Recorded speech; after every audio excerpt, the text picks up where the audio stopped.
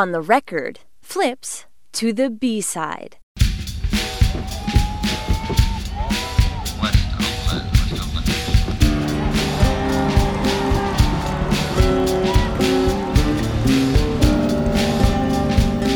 Grab a chicken kebab and a beer, find a sunny spot to sit, and kick back for B-Side's End of Summer Potluck, a veritable smorgasbord of quirky stories from both coasts, Alaska, and one producer's drawer of unmentionables, as On the Record flips to the B-side.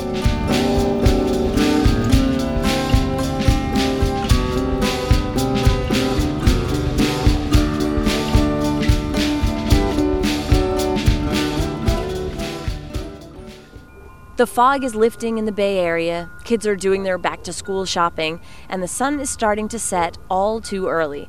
I'm Mia Lobel, and on this month's B-side, a little something we like to call our End of Summer Potluck. One of my favorite things to do on late summer evenings, besides barbecue, is hike. And one of my favorite places to go is Mount Tamalpais, just north of San Francisco. There's this one hike where you come up on an old rusted-out car lying upside down next to the trail. It's been there for years, but on my last hike, I decided to get a closer look. So I'm poking around underneath what used to be the front bumper, and I find a blue Tupperware container. Inside there's some random stuff, a bottle of water, a handkerchief, some dried flowers, a notebook, and a pen. I decide to add some coins to the Tupperware, sign my name, and I put the container back where I found it. I felt like I'd found a buried treasure, someone's secret stash that no one was supposed to know about. But it turns out I had unintentionally found a geocache, a prize of sorts in a sport, I guess you would call it, where hikers use satellites to guide them in a high-tech scavenger hunt. Our first story comes from the Eastern Seaboard, where B-Side's Caitlin Kim decided to try geocaching. Not content to search for one cache like I found, Caitlin recently took part in the Southern New Hampshire Geocache Rally. The email from Chad Farrow, henceforth known as the Rally Master, was clear. Look for a guy in a green camp chair. Luckily for me, when I showed up at 8:30 on a Saturday morning, there was only one guy in a green camp chair in an otherwise empty park. Farrow spent the better part of 2 weeks organizing the geocache rally. And if you're wondering, just what is geocaching? He's got a simple definition. When I explain geocaching to people who've never heard of it, I usually use the term treasure hunt because, it's something they can understand. Forget the Goonies with their old parchment map where X marks the spot. Armed with a global positioning system or GPS device, this is high-tech treasure hunting. The GPS satellite system was demilitarized in 2000, allowing the average user to pinpoint locations to within 20 feet. To celebrate, a man in Oregon hid a container filled with trinkets, posted its coordinates on the web, and a sport was born. There are now more than 62,000 caches hidden in 183 countries. But today, we're only looking for 7 of them. The Rally Master says we may not be going far, but there will be lots of traveling. Basically, to find each cache, they have to go to a spot where they find information. Like maybe it's a sign that has a certain piece of data on it they need. And from that data, they have to do some simple math to find the exact coordinates of the geocache. The Rally Master has put me together with 2 other women about my mom's age.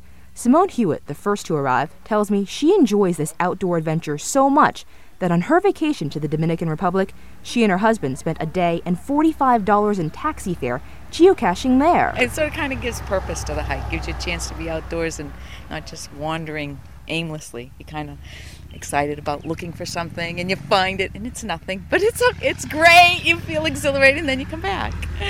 You mean going out in nature and walking and see the trees and the birds aren't enough? No, it's not.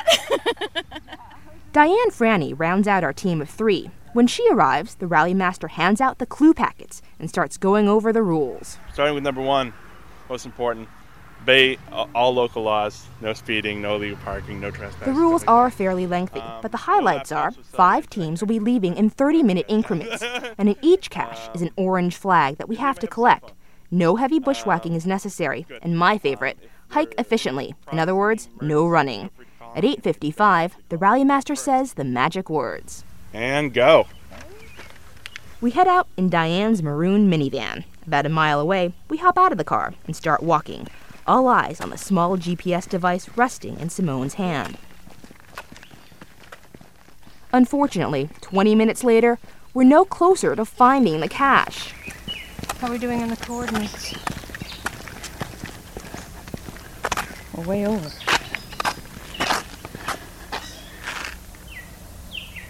We're 326. Oh, well, follow from parking here. Follow paved trail to where the trail turns south.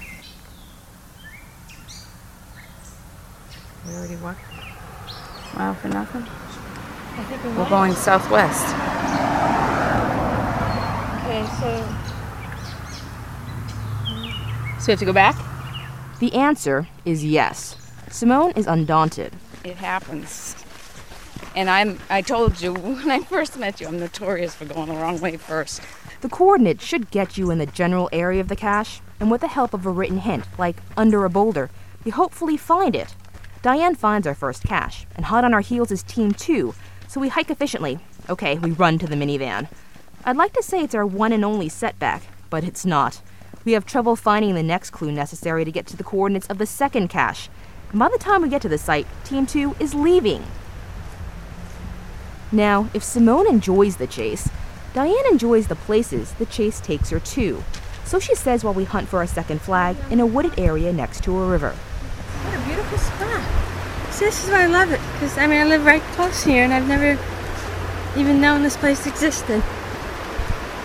There's a little bridge up ahead too, isn't that cute? The hint here is a group of trees. I get sent to one cluster, and as I make my way around poison ivy and through some knee-high grass I fear is home to many ticks, I catch a glimpse of blue under a rock near the base of the trees. I found it! There you go! And off we go. There's not too much time to bask in the glory of finding my first cache. We still have 5 more flags, and unfortunately, more setbacks still ahead of us. It turns out you can't get good, or any coordinate readings, when there's a lot of tree cover, or even inside the car. Doesn't the frustration level for this game sort of get to you after a while? Oh, no. Not for me, no. No, I am like in my glory right now. I'm just having so much fun. This is like, It's not the winning. it's the chase. Yeah. Over the next couple of hours, we all learn a lot about each other, like how both Diane and Simone are nurses, both love chunky chocolate bars, and are mothers of 5 whose kids actually got them interested in geocaching. How Diane's moving from New Hampshire and wants to hide a cache before she goes, to leave a little bit of herself behind. How Simone is growing increasingly late for a family reunion. It takes a long time, but eventually the 3 of us, tired but with 7 flags and at least as many mosquito bites, get to the finish line. After traveling a total of about 50 miles, we wind up about a mile from where we started, at Rally Master Chad's house, where drinks, food, and Team 2 await us, as does our final time. I got 5 hours and 31 minutes. The group that's already finished ahead of you did it in 4 hours and 9 minutes. We may not have been fast, but we did finish. Still, sitting back drinking my soda, I can't help wondering if a parchment paper map where X marks the spot might not have gotten us to the finish line faster than the fancy high-tech GPS. For B-Side, I'm Caitlin Kim. So you ran? Did you run? No. You're supposed to hike responsibly. Hike efficiently.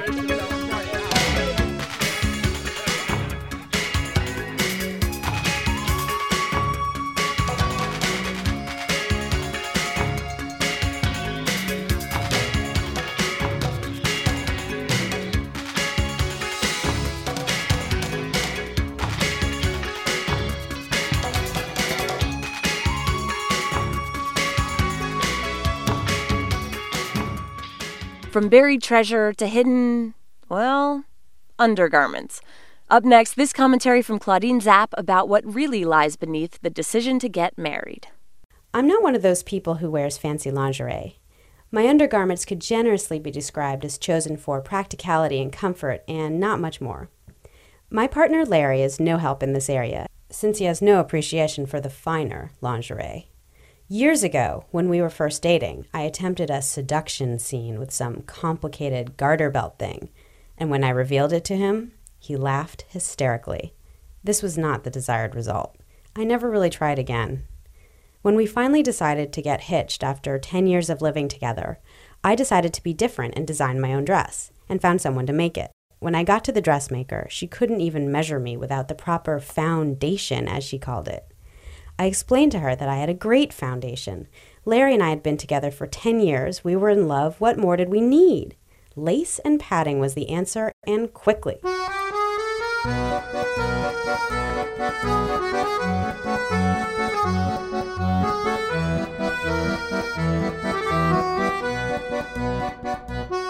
started looking for just the right undergarment to wear under my dress. As I flipped through bridal magazines and saw page after page of lacy, flouncy underthings, I realized I was way out of my league. So I got my mom in the case. I guess you could call my mom a frilly feminist, since she unapologetically wears all the girly stuff without compromising 1 ounce of her value system. She marched me down to a lingerie boutique where I was fitted for a corset, which, for the uninitiated, is strapless and laces up the back. As I waited for the saleswoman, I had a medieval moment. Back in the day, the corset was something to keep a woman in her place, hold her so tight she couldn't breathe, much less walk or run, or worse, speak her mind. Now here I was, Ms. Modern Woman, actually asking to get back into one. Forget sisterhood, I was a bride. The saleswoman brought me a selection of corsets in my size. One looked like a leotard out of Barbarella, and I rejected it. The second was just plain ugly, with no frills, and made from some kind of stretchy fabric that I think is supposed to minimize, but basically just made me sweat. I finally decided on a white lacy confection that was pretty but not outlandish.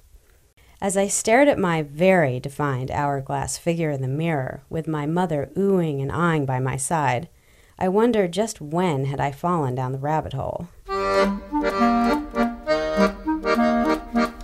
After a decade of living in a marriage-free zone and never once needing anything more complicated than Hanes Herway bras and undies for my wardrobe, I was finally committing to a ceremony.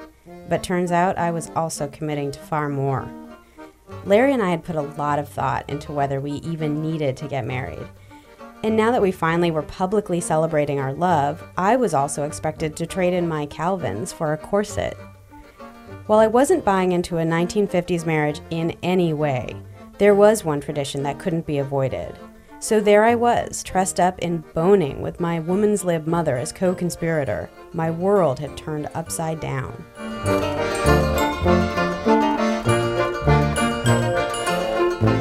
But hold on. It wasn't my identity that I had left in the changing room, just a more informal mode of dress. I was still an alternative indie bride. I just happened to be wearing a very constricting undergarment.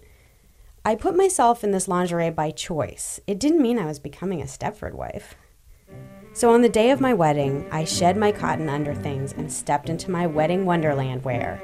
I wore my corset and my dress all night long. I said I do, I danced, and I even limboed. That night, when I got undressed, I was confronted with the temporary legacy of my undergarment. Where my corset had been was now a phantom corset of red welts. I vowed to never wear it again. Almost a year after my wedding, I'm back to my cotton comfort. I still have my corset in my closet, where it's going to stay. It's there as a reminder of my ceremony, and like the 10 years that led up to the ceremony, that corset really did provide a very solid foundation. For B-Side, I'm Claudine Zapp.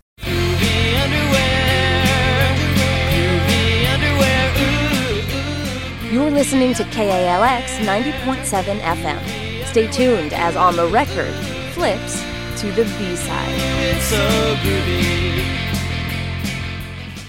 You are listening to B-Side. I'm Mia Lobel, and this month we're bringing you an eclectic buffet of stories as we serve up our end-of-summer potluck show. For a lot of people, the last few weeks of summer are a perfect time to get in one last long weekend, a short road trip, or a quick visit somewhere to avoid the inevitable start of fall. Tamara Keith found an unlikely tourist destination hiding practically in her own backyard. She brings us along on this tour of the Forestier Underground Gardens in Fresno.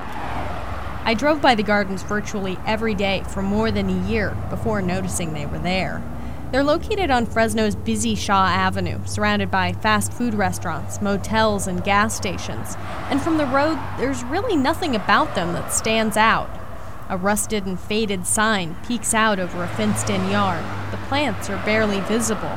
But friends kept telling me about these amazing underground gardens. So one day I finally slowed down, parked my car on the street, and ventured inside.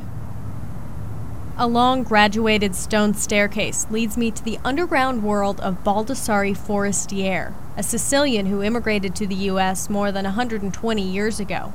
I'm greeted by Baldassare's great-grandnephew.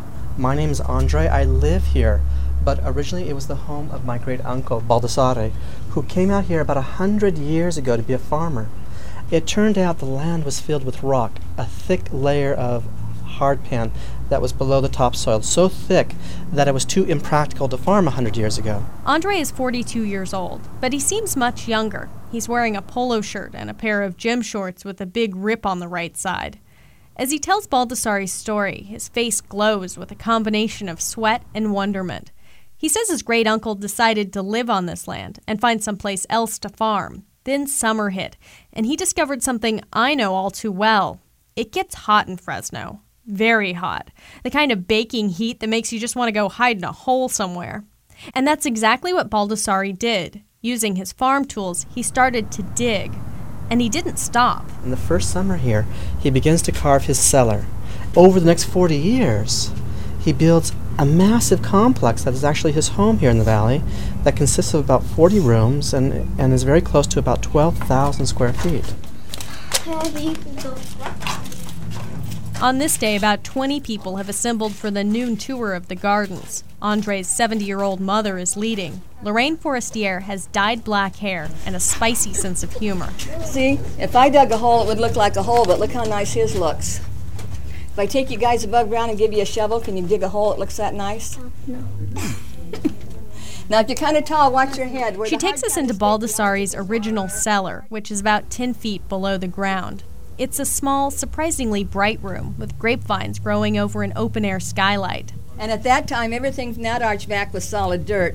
If you would have told the kid he was going to carve that out, he'd figure you've been drinking the vino.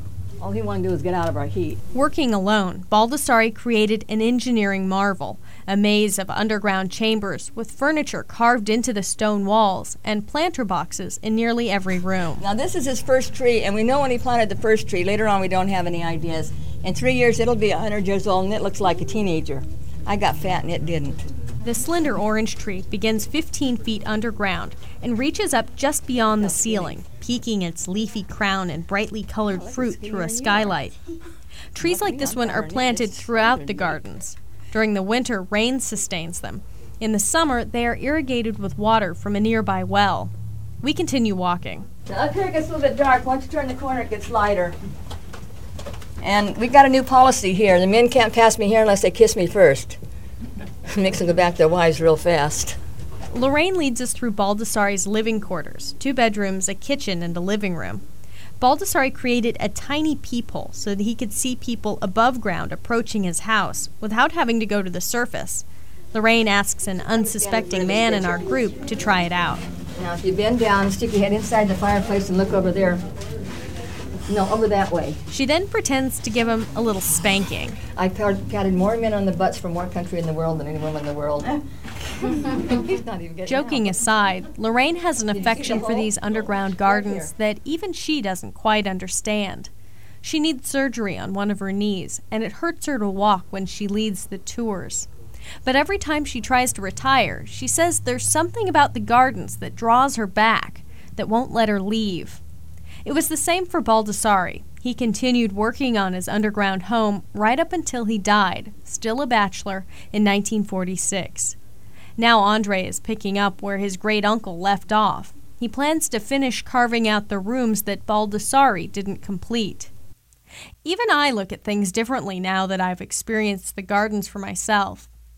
Now when I'm driving down Shaw Avenue, especially on hot summer Fresno days, I look past the fast food joints and big box retailers that dominate that landscape, and instead I think about Baldassare's underground oasis, hidden just below the surface. For B-Side, I'm Tamara Keith.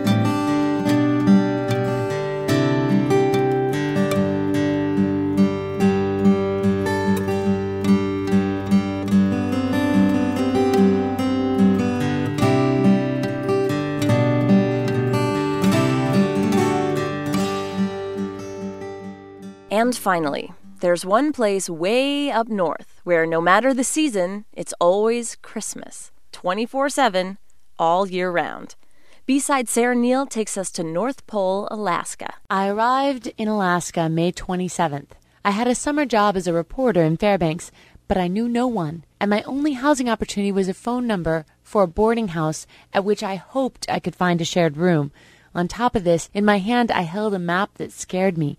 It said, Fairbanks is surrounded by the following towns: Fox, Muskox, and 30 miles away, North Pole. It all felt very remote. So to conquer this feeling, I resolved to get out and get a look around. What was that up there?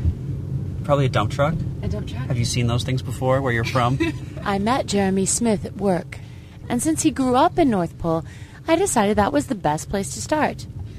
On the right is a good example of North Pole construction quality for you. It's got wood siding of a sort that you used to buy in a store, like maybe Kmart back in the 70s.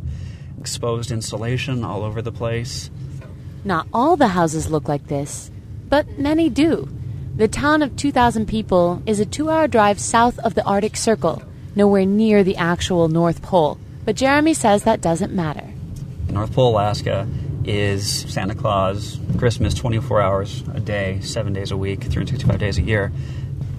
Life-size wooden Christmas scenes dot the highway that runs through town, and almost every light post is decorated with red and white stripes. We actually spent taxpayer money buying special light poles that look like candy canes, have a little hook on the top, and that was a bone of contention for some people. On Rudolph Lane now. Our tour continues. On the left is Santaland RV Park, North Pole, Alaska. One of my friends from high school works here. We'll just drive in here really quick. We pull in, and I meet Jeremy's friend from high school, Philip Wyman.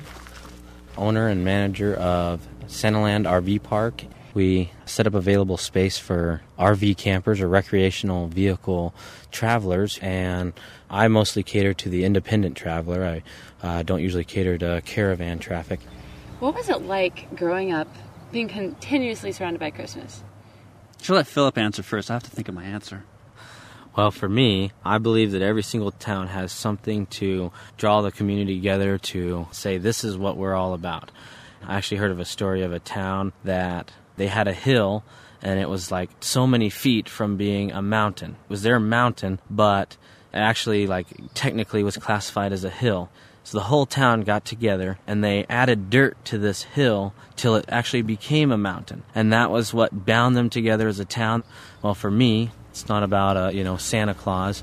It's the fabric of what is, defined who I am and the person that I choose to be. I know. Follow that. Jeez. Jeremy did actually add one thing. North Pole is where all Santa letters are sent. And then, because it's the right thing to do, they are all answered by the citizens of the town. This sounds very sweet to me, but it can be a challenge, Jeremy said, if you still believe in Santa Claus. When I became an older kid, all of a sudden, guess what we're doing today, kids? What's that? We're answering Santa Claus letters. And when I heard about that, I thought, well, wait a minute, did you steal them from him? And then I came to the realization, oh, okay, so he has so many letters, he can't answer them all himself, so you're helping. It's at this point that I learned the story of North Pole. It goes like this. In the early 1940s, a guy who dressed up as Santa Claus around Christmas time decided to build a general store. While he was building it, a group of kids recognized him as Santa. He couldn't reintroduce himself as someone else, so the store was named Santa Claus House, and the town, because of the store, was later named North Pole.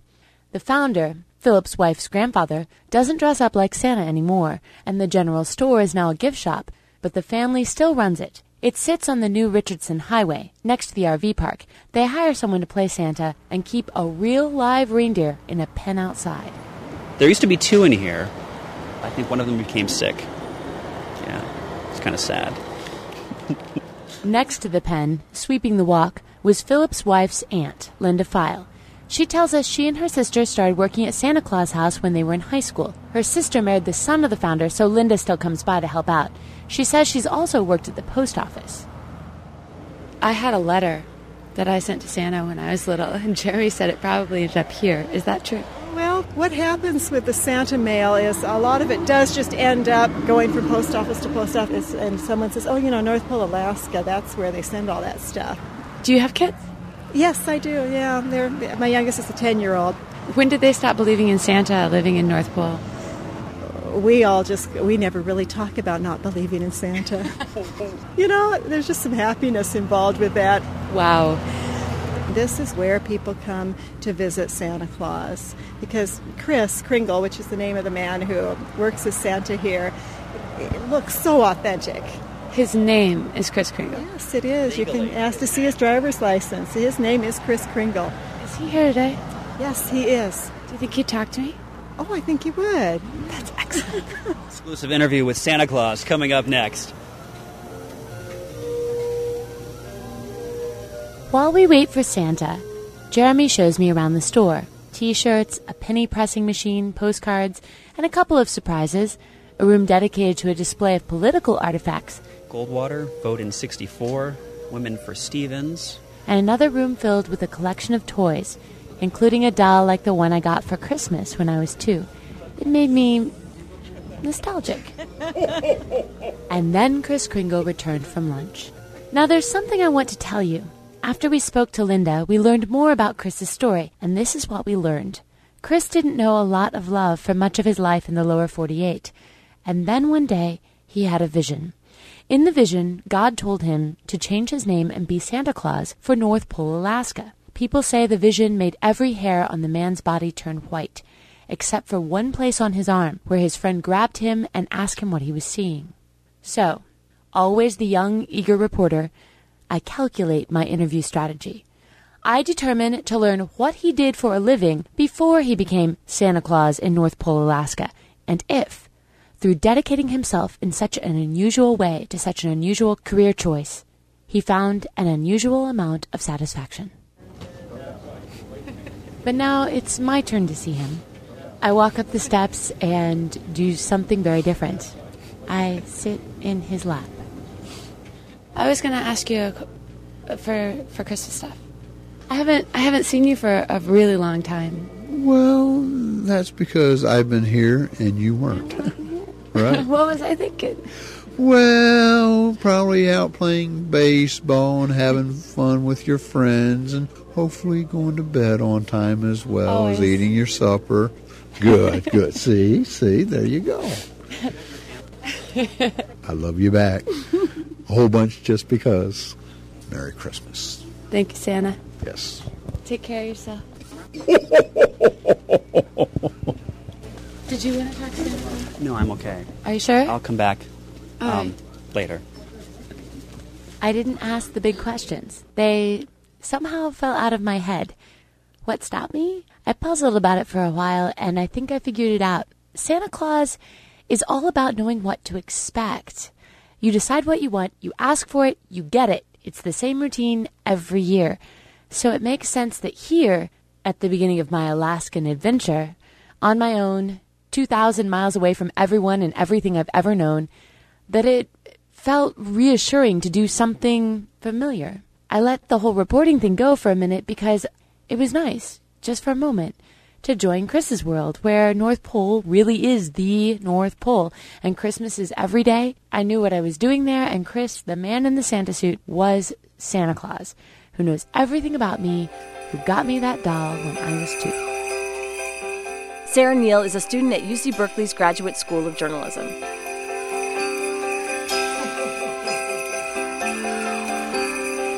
Santa Claus is coming to town. Santa Claus is coming to town. Santa Claus is coming to town. Santa Claus is coming to town. Santa Claus is coming. That's all for this month's edition of B-Side. Our crew is Dave Gilson, Lissa Mudd, and Claudine Zapp. Tamara Keith is our senior producer. Our theme music was composed by Dave Kaufman. B-Side will return on October 1st. In the meantime, On the Record is back September 17th. I'm Mia Lobel. Thanks for listening.